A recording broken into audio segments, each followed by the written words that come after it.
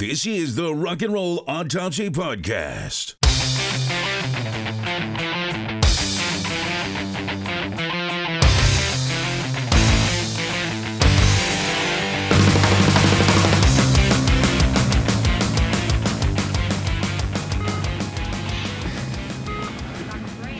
All right, I'm going to zap her again. Charge up the paddles. Come on, let's go, let's go. Sorry, Doctor. Hold the compressions. Clear.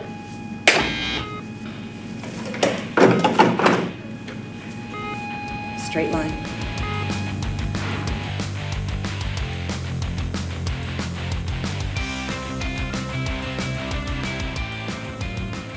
Bone up. I am gonna bone up. I'm doing it, bro. Are we recording already? Yep. Oh, fucker. Hey now. What is up? This is Scott. And this is Rico. All right, Rico, you know what we need? What do we need? We need a review. Let's do it. We need a Siskel and Ebert, thumbs up, thumbs down, preferably on Apple. Yeah. A line or two. I don't care if you give us a shitty review. The algorithm doesn't care. Just say something about us. Say one word. Suck at something. Just say something. These guys are idiots. Worst podcast we've ever heard. Please don't make any more. I don't. Yep. Or if you like us, say you like us, but give us a review. We would appreciate. Absolutely. What are we talking about tonight? So there's a lot of great guitarists out there. Yeah. That everybody knows about. They get all the accolades, yada, yada.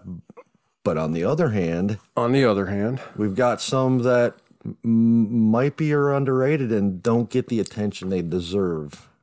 So you're right, sir. So we each made a list of guitar players who we feel are underrated.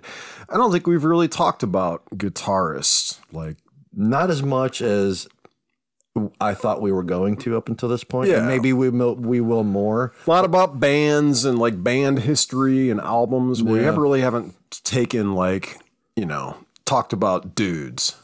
We will. Or ladies. We will. Or ladies. There's some good female guitarists out there. Are you ready for my Yeah, you go first. List of underrated? I'll do one, you do one. Do you want to do it like the favorites list? Some of our other lists where we just flip-flop and take turns? Let's do that. That's a good format. Let's do that. So you go first. So I've thought a lot about this, and I had a pretty long list going, but I had to kind of whittle away a little bit. Yeah. And I think I've come down to 3 that I feel pretty good about. Mm-hmm. And the first one is going to be none other than the purple one. You know what I'm talking about? Yeah. Did this guy come to mind for you? Yeah, from Minnesota, right? That dude. Yeah, that dude is also on my list. So let's just. Is he really? Yeah. Yeah, good for you, man. Yeah. That's cool. This cat is crazy underrated. Yeah, he was once an unpronounceable symbol, if I recall. That's right. His name is actually Prince. It's on his birth certificate, if you can believe that. So I remember years ago. Do you remember Guitar World magazine? Mm-hmm. I would buy Guitar World all the time. And at one point, they did a cover story with Prince on the cover. Mm-hmm. And here was Prince, dude, that you don't really think of him. And the reason why I think he's underrated is that many people don't really think of him as a guitar player. And in this issue, he actually openly laments that. He's like, if there's one thing I always wanted to be known for, it was for playing the guitar. But people don't make that association with him. You know, he's known for his crazy vocal range. He's known for his movie. He's known for kind of the hypersexualization of a lot of his music. And all the like the James Brown type of dancing styles that he always used to do, for sure. Everything but the guitar. But as a killer guitarist, he's just not thought of. No, and I think what people see when he was like that custom shaped guitar that he was always playing. I remember it. I think that people just see that as just kind of like him just toting the guitar and not really know how to playing it, but just because it makes him look cool, right? Yep. Au contraire. There's some old footage.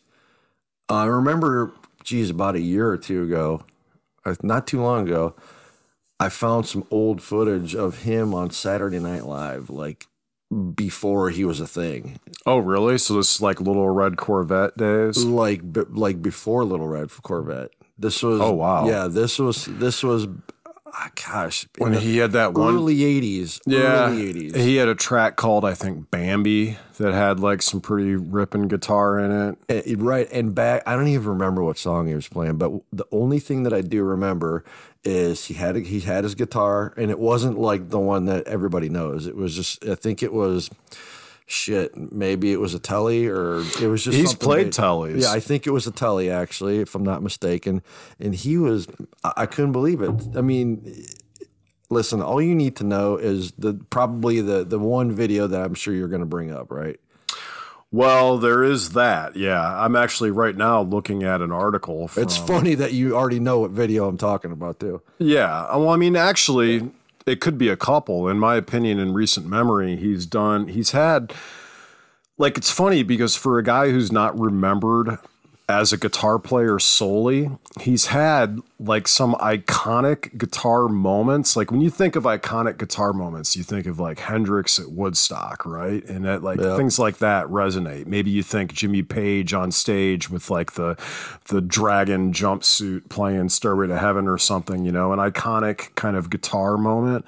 He's had like, you can seriously think, okay, the Super Bowl halftime show. Purple Rain in the Rain. Absolutely. That was amazing. And instantly iconic. Yeah. And then you think of, okay, the All-Star Jam at the Rock Hall, While My Guitar Gently Weeps. That's the one I was talking about. Yeah, where he just slays. He's got like the red bowler on. Yes, and I think he's playing a Telly in that too, if memory serves. But so he's had like some legit, like iconic like performances that were on a large stage. And that's why I mentioned Hendrix at Woodstock, because like the Super Bowl, that doesn't get any bigger than that. And then to have an iconic moment in that moment when people think like, holy shit, that was the Super Bowl halftime show, or that was a modern iconic guitar moment. That's bitching, man. I just don't understand it. That the My Guitar Gently Weeps video, just if you watch it and you're watching the other guys watch him, that's the best part, because they're all watching him and they're like, fucking just go, dude. You do you're on a roll, you're in the zone, bro. Just keep. And it was just, I couldn't believe it. It was amazing. And he held some back. With that. I've got this article here from the Minnesota Spokesman Recorder. And they talk about that performance, and they say that he basically held back in rehearsal, and all the guys were, stunned whenever he took the stage and uncorked that. There's a line in here where they say the Guitar World piece that I mentioned from '94 says Prince told Guitar World magazine, "I always wanted to be thought of as a guitarist, but you have a hit and you know what happens."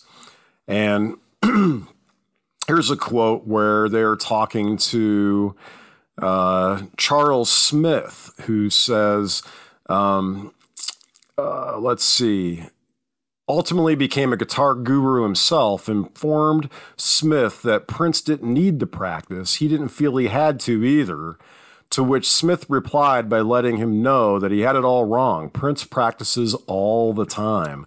So it goes on in this article to talk about how he kept growing as a guitar player and got better and better. And people who were away from him for a while were stunned at, his dedication to the instrument and how he was making leaps and bounds of progress as a player, even after he was, internationally famous and had made gobs and gobs of money. So it's just very interesting. So it's just interesting to me because he's just a guy that we just don't think of him as a guitar player. And if there's anybody out there who's a guitar player who thinks, oh yeah, I had the lick to open When the Doves Cry or whatever, big deal.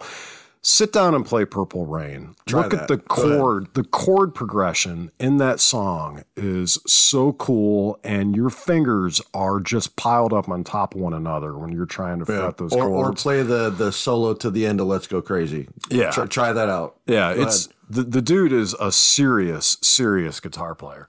Okay, so who do you got on your list, man? So that was one of my three.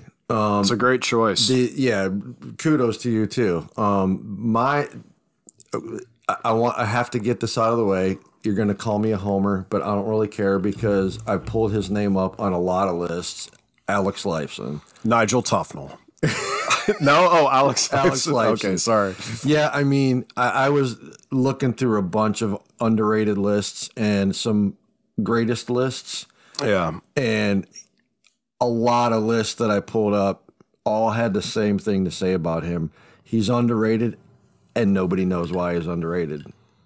Everybody says the same thing about him. He's a fantastic guitar player. He's a great soloist. He's brought a unique sound to the industry, but nobody can figure the only reason people have is because Rush is pigeonholed as a prog band, and prog is not super user friendly, and so therefore he doesn't get the run that he deserves.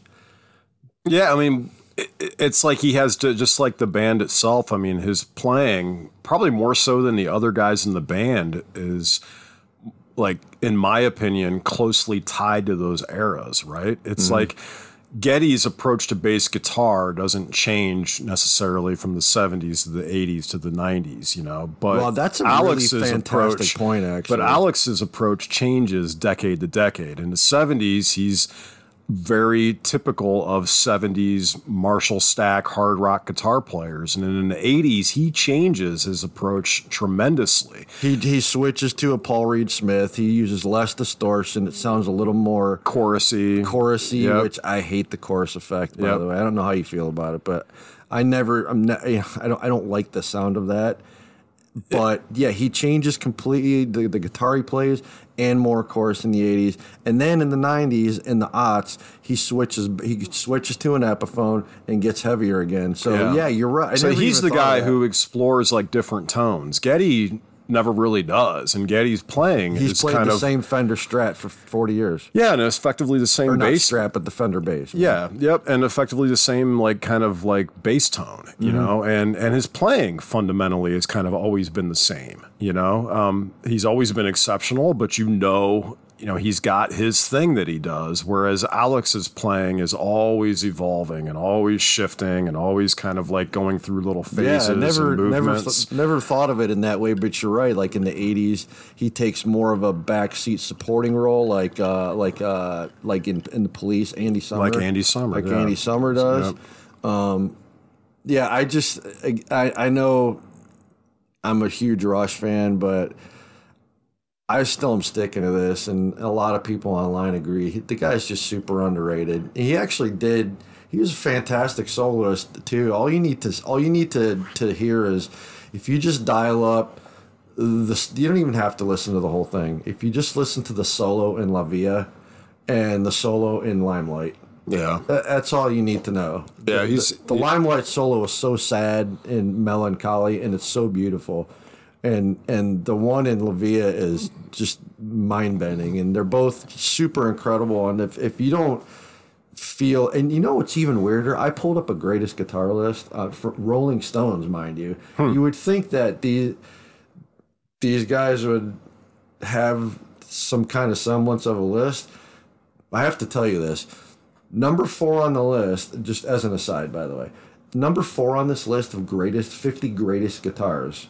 Number 4, I like the guy, but Keith Richards was number 4 on this list. Number 4, Jerry Garcia was on this list. Jerry Garcia was 44 on the list. For greatest guitar players? Greatest guitar players. Jerry Garcia was on the list. Alex Lifeson, not even on the list. Not even on the list. That doesn't surprise me. Yeah, not even on the list. Rolling Stone wouldn't acknowledge that Rush even had a 50-year career. I know. But I just thought that was pretty amazing that they would have Jerry Garcia on the list of greatest guitar players and not him. And you know who else wasn't on there? Almost made my list, but didn't, and not on that list. Zach Wilde wasn't on that list either. Yeah, that doesn't surprise me either. No? I think he's fantastic. No, I think he's dude rips a pentatonic scale. I love his playing. Don't get me wrong, but I'm talking from a Rolling Stone magazine perspective. That doesn't surprise me one bit. There's probably a dozen players who I personally love, and I feel like the rock community, right? The Rolling Stones is going to give it the Rock Hall treatment. You know, it's going to be, I mean, Keith Richards is he's a great player, and I consider him like a band guitar player. You know what I mean? He's a band guy. I don't really. You know who I've seen on a lot of lists that almost made my list, that were either on the list of greatest guitar players or on a list of underrated guitar players, more than his brother, Malcolm Young, actually. Malcolm Young. For underrated? Underrated and greatest. I didn't see Angus on any list, underrated or overrated, but I saw Malcolm Young on several lists, actually. I think Angus is rated right where he belongs. I think people who play guitar love him because they love the fact that actually both those guys are tone chasers, but they don't do it with pedals. They do it in an old school way with they're chasing the right amp and the right guitar. Really, they've been playing the same guitars forever. But, but they're always anything other than an SG. No, but I mean, but they're always like, I guess the thing that guitar players like about those guys is there's a purity to what they do, and they respect the fact that they are so true to the form, if that makes sense. You're never going to have an AC/DC record that has, well, even that's not true. They had a brief window in the 80s where I wondered what they were doing, but they're always going to have, the right tone and be in pursuit of tone the way it should be done, I guess, in like the truest sense. Like the key to AC/DC tone is you don't even use gain. I mean, your gain is going to be on 3. It's just all volume. Yeah. It's just got to be really fucking loud so that those amps are clipping. But guitar players are always, it doesn't surprise me that Malcolm's on there because it's almost like, oh gosh, how to put this into words. We all recognize that like when Malcolm is like playing TNT, that he's just playing in, whatever it is, an E, A, and a G chord. Yeah. We all get that, but it's not the fact that he's literally playing probably the first 3 chords you learn on the instrument. Like right. None of us, that's not the point. It's the point is that one, he has the balls to get up there and do it. You know what I mean? True. Because it does take a little bit of chutzpah to say, okay, I'm going to get up here and I'm just going to defiantly rock the first 3 chords that you learn on the instrument. I'm going to own these basic chords and I'm going to own them like a mother. And it's all I'm ever going to do, But it's like, it's hard to put into words. There's just a purity and an authenticity to what they do that just resonates with guitar players. So it doesn't surprise me that Malcolm would be on there. And it's the fact, too, that there's an authenticity to what he does because he refuses to play lead. I mean, he just plays those chords. And I think there's just something that... He has a lead, a solo. On what track is it? I can't remember what it is. Soul Stripper? Yeah, it's Soul Stripper. Soul Stripper. He's got a lead on that track. A solo on that one. So he could, but he just doesn't. But he's almost like in the same, Keith Richards world. These are guys that are just banging out the rhythm guitar in the purest form in a band. And there's nothing wrong with that, man. No, not at all. Anybody who just wants to be a shredder, talk to Paul Stanley about the value of being a great rhythm guitar player. Well, you got to have somebody in a band. I mean, I don't care how complex your music is. You got to have somebody in the band who's willing to lay it down. Yeah. I mean, there's got to be somebody just laying it down so that everybody else has a house to stand on. Yeah. But anyway, that's interesting. Who's your second one? I'm going to go with The Edge from U2. Saw that. Yeah. How do you feel about that? Honestly, are you a U2 fan at all? I'm not a fan, if that makes sense. I never went out of my way to listen to them, but I never avoided them at the same time, if that makes sense. So I could be a fan, but I probably have never listened to anything other than what was played on the radio. There was a window of time where they were probably my favorite band. Yeah, I remember you mentioning that. And you probably hit Joshua Tree a few dozen times, right? Yeah, but you know what? I didn't come on board with that record. No. I was in high school in the 90s, and so Achtung Baby came out. I really got on board with Achtung Baby, and I had to go back and kind of find Unforgettable Fire and War and Joshua Tree. And obviously some of those songs I knew from MTV and all that, but they just didn't click with me. I do like that song they did for Batman.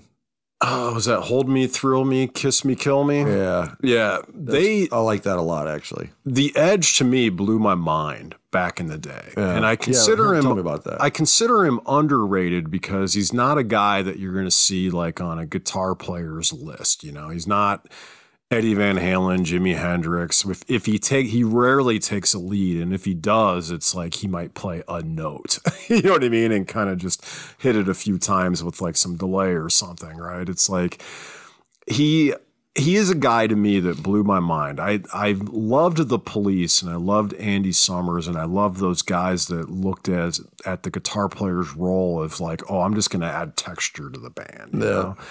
And I saw him as like a texture guy. You know what I mean? He was just adding kind of like you had Larry Mullen Jr. and Adam Clayton just holding down kind of the rhythm section, right? Again, very AC/DC-ish with just, you know, a simple beat and a simple bass line. And you had this guy just adding color, you know? And he was never doing it in like a traditional sense. It's like they're not really often even like identifiable chord progressions. They're just like washes of color and texture over the music. And it's a good description. And I love the way he colored everything, you know? And so when Achtung Baby comes out, it was like they completely shedded their 80s sound of, you know, the delay that that you think of when you think of, you know, Where the Streets Have No Name and, you know, all those Joshua Tree tracks where you just hear that, you know, Pride from Unforgettable Fire. You hear that delayed kind of clean tone, you know, that 16th note delay. And it's kind of like, oh, it makes you think of the 80s a little bit, you know, it's got a little bit of that sensibility to it, but almost in like an Americana kind of way, which made it unique because it wasn't like in a goth kind of way, like The Cure has some of that going on, but it was like more in an Americana kind of way, and which is interesting for a band from, you know, Ireland. Right. But I was just blown away. I was like, this guy. So then when I heard Achtung Baby, it was like they threw all of that shit from the 80s out and he just went with like this noise guitar where it was like you heard, you know, The Fly and Mysterious Ways, and everything on that record was just sonic noise, and it was almost as if they just said, okay, the 90s are here now. And we're getting out ahead of this, ahead of all the other alternative shit. And we're saying all that guitar shit from the 80s is done. It's just now the 90s are here and it's just pure creativity. It's avant-garde. It's where the rules are no longer here. It's all over. It's the 90s. It's about creativity now. And if you think about it, like that was the template for the entire decade, or at least the first half of it, you know, that you would see with the alternative movement. And I feel like U2 just kicked that door open by reinventing themselves. And it was all the Edge, man. I mean, he was that guy with, again, you know, the smorgasbord of effects pedals. And there was a VHS tape back then. It was it Zoo TV? And I had an apartment and I didn't have cable television, and the antenna only ever got me The Nanny at like midnight.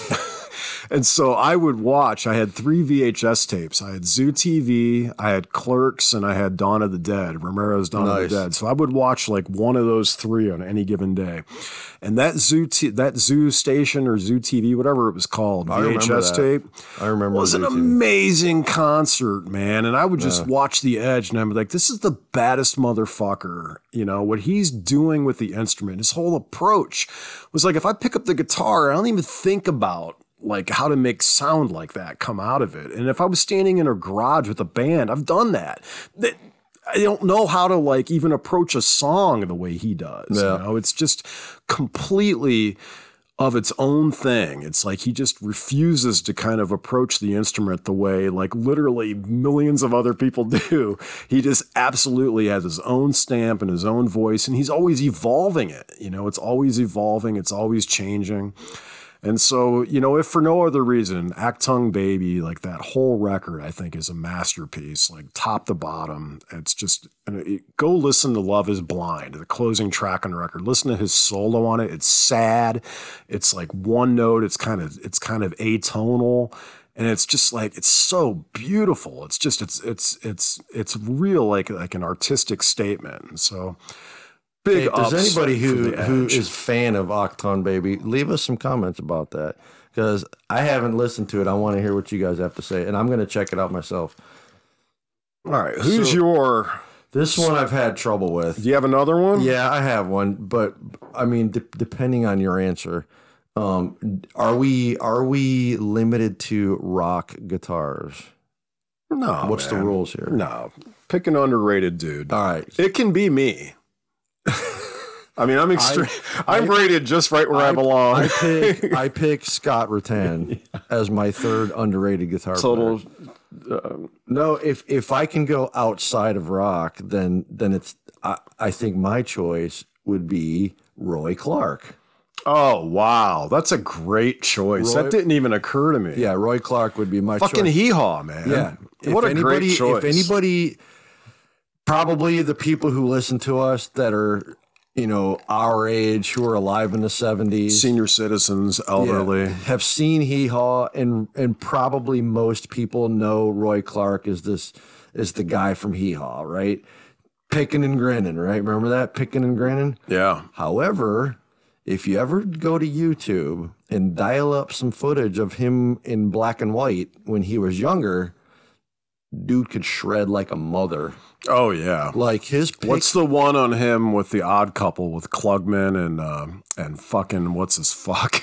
What's his name? He's Jack Klugman, and who's the other actor from the Odd Couple? I'm totally spacing on Tony. Tony Randall. Tony Randall. That's it. And then he's on that show with the acoustic. Yes. I know the name of the song. It's called Malagueña. Yeah, and like your jaw's on the floor. Yeah, Malagueña. If nobody's heard him play this, he's done this several times actually. But yeah, he did it on Odd Couple once.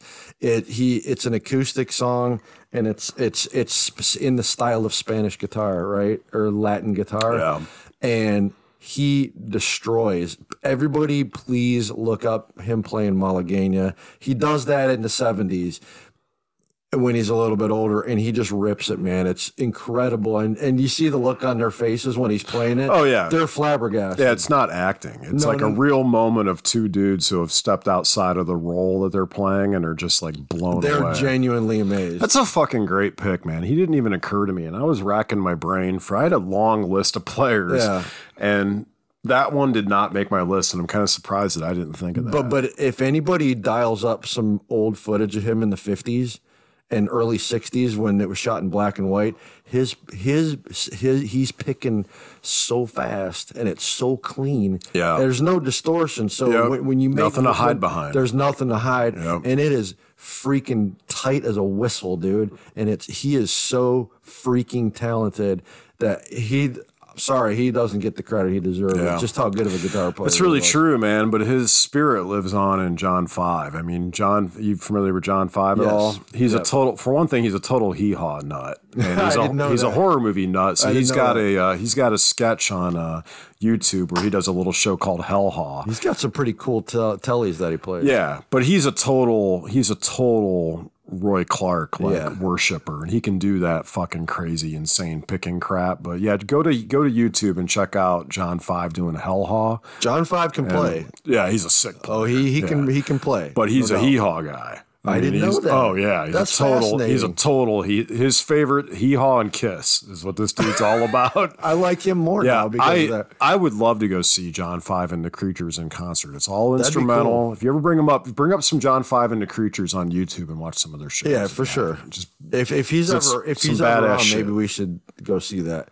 All right, so my who's your third and final pick before we wrap up our lists of underrated guitarists is I'm going to go with, are there any Cult fans out there? Because I'm going to go with one, Billy Duffy from the Cult. Interesting. Who's a cat who I always have just dug his playing, and he's another dude that evolved his sound. The Cult is what I think. I love the Cult. I think they're an underrated band, underrated player, underrated singer, underrated across the board. They are a band that, if I can riff on the Cult for a minute, they're one of the few bands that like put out albums now that are as good or better than what they were putting out in their quote unquote prime.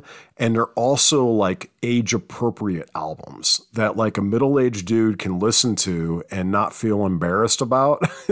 They have matured, and they wear their age, and their songwriting has grown. And their new records, I'm talking about like Choice of Weapon and Born Into This and Beyond Good and Evil. They're great fucking albums, man. But Billy Duffy has always been just what I would think of when I think of an underrated guy, is that he always plays what's right for the song, never steps outside of kind of what is necessary. He's never a me guy in the band. There's never any of those kind of gratuitous, I'm the guitar player, I've got to have the spotlight moments.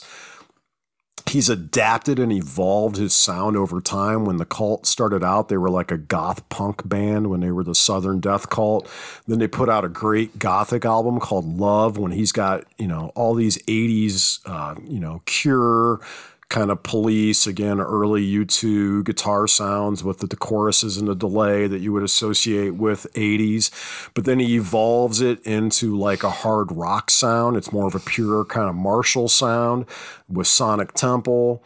And then as he's gotten, further in down to the career, in the 90s, he had like an alternative kind of thing going, which was kind of the trend of the time, but it was like a dirty U2 kind of sound. But the dude has just always been like what I just consider just an ace spot on player who just always has rad parts that just fit the song. They always make me want to learn them. When I hear them, I'm like, oh, I got to learn that on guitar. That's fucking cool, man. They're just always tasty is the word that comes to mind. They're always tasty guitar parts that just suit the song. And it's like, that's like the most, if you're in a band, that's like, what better role to play than always bringing good tone and taste to the band and always being in service of the song. And he just doesn't get credit for that. He never shows up in any list. No one ever says, oh, he's my guy. No one ever sets out to be the next Billy Duffy.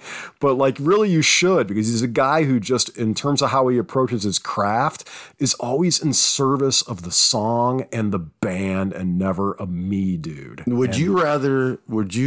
I think, as you were saying, tasty, I think I would be happier if somebody described my guitar playing as tasty. Oh, totally. I would be happier with that description than probably any other description. Totally. If somebody called me tasty, like as a guitar player, totally. I would.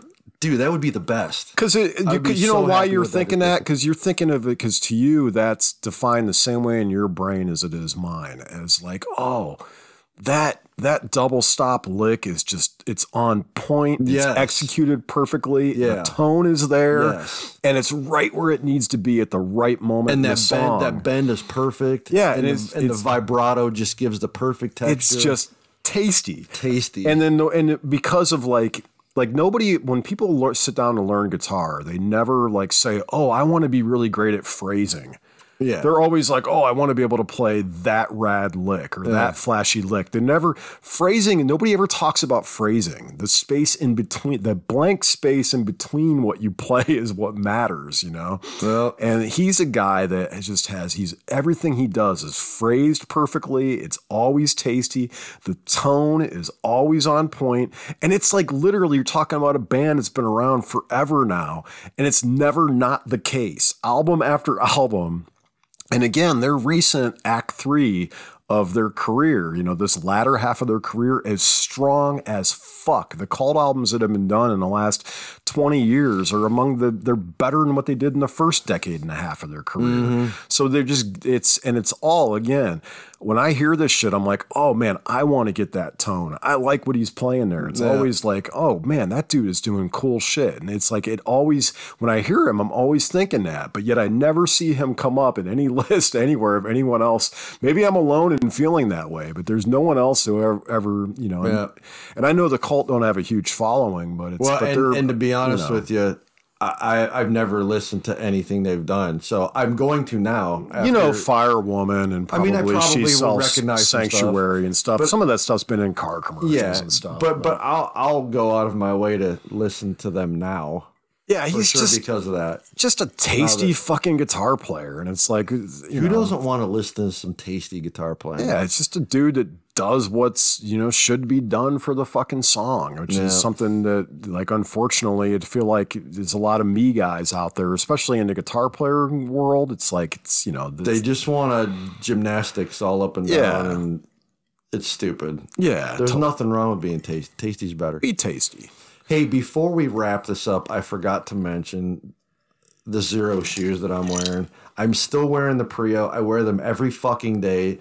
I'm stunned at how comfortable these freaking shoes are. Please don't take my word for it, though. It's Zero with an X, zeroshoes.com/go/RNRA affiliate. Find out for yourself. Buy yourself a pair. You will not regret it. I promise. Anyway, I needed to get that in real quick. And also, like we said before, please leave us comments because it's really important to us. Having said that, do you have one quick, that almost made your list that didn't? I have one quick one that I wanted to quickly. I would say Dick Wagner was a guy that I really thought about putting on the list. No one knows who he is. He's a guy who played with Lou Reed. He played with Kiss. He played with Alice Cooper. But no one knows who the fuck he is because he's a session guy who was called in to play on Destroyer because Ace Frehley couldn't cut it. Yeah. He played on a shit ton and co-wrote a shit ton of Alice Cooper, both solo and Alice Cooper band tracks.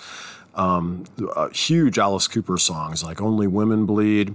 Probably my favorite Lou Reed record is the live album Rock and Roll Animal, and he plays on that live record, and no one knows who the fuck he is. He's from Michigan, Detroit guy. Michigan's got a ton of great guitar players come out of Michigan. Nobody appreciates Dick Wagner. He passed away a few years ago. The dude, if you look him up, look up his wiki and look at his songwriting credits as a studio guy, and he's played on some of your favorite songs ever recorded from some of your favorite bands, and you have no idea. That's cool, man. Dick Wagner deserves props for being one of these kind of unsung dudes in rock history who just contributed like killer shit to killer bands on killer records, and no one knows who the fuck he is.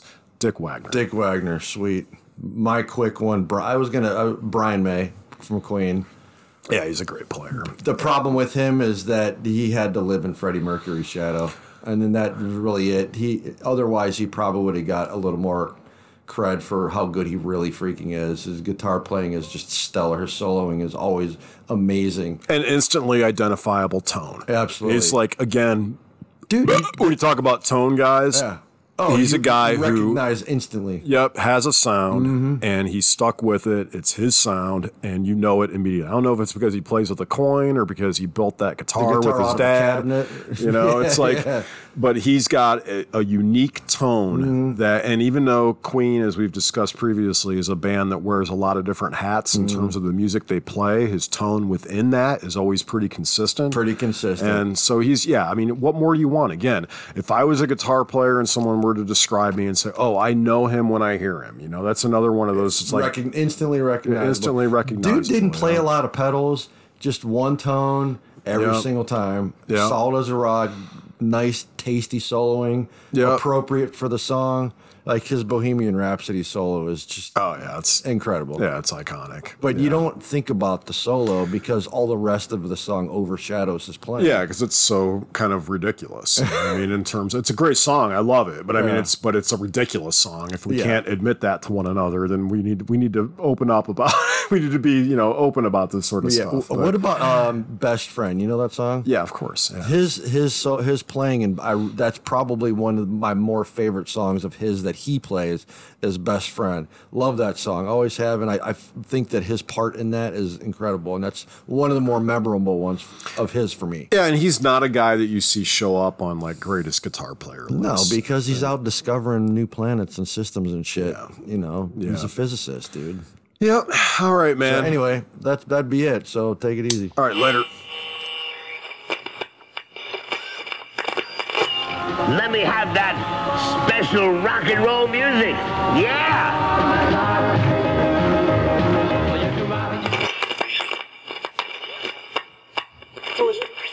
Let let me tell you, so the lyrics to real rock music is nothing more than satanic cyanide.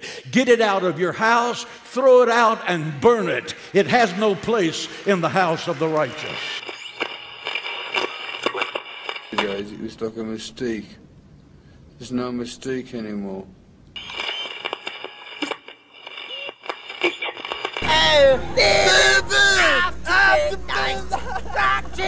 To the dawn, loving till the morning. I'm gone.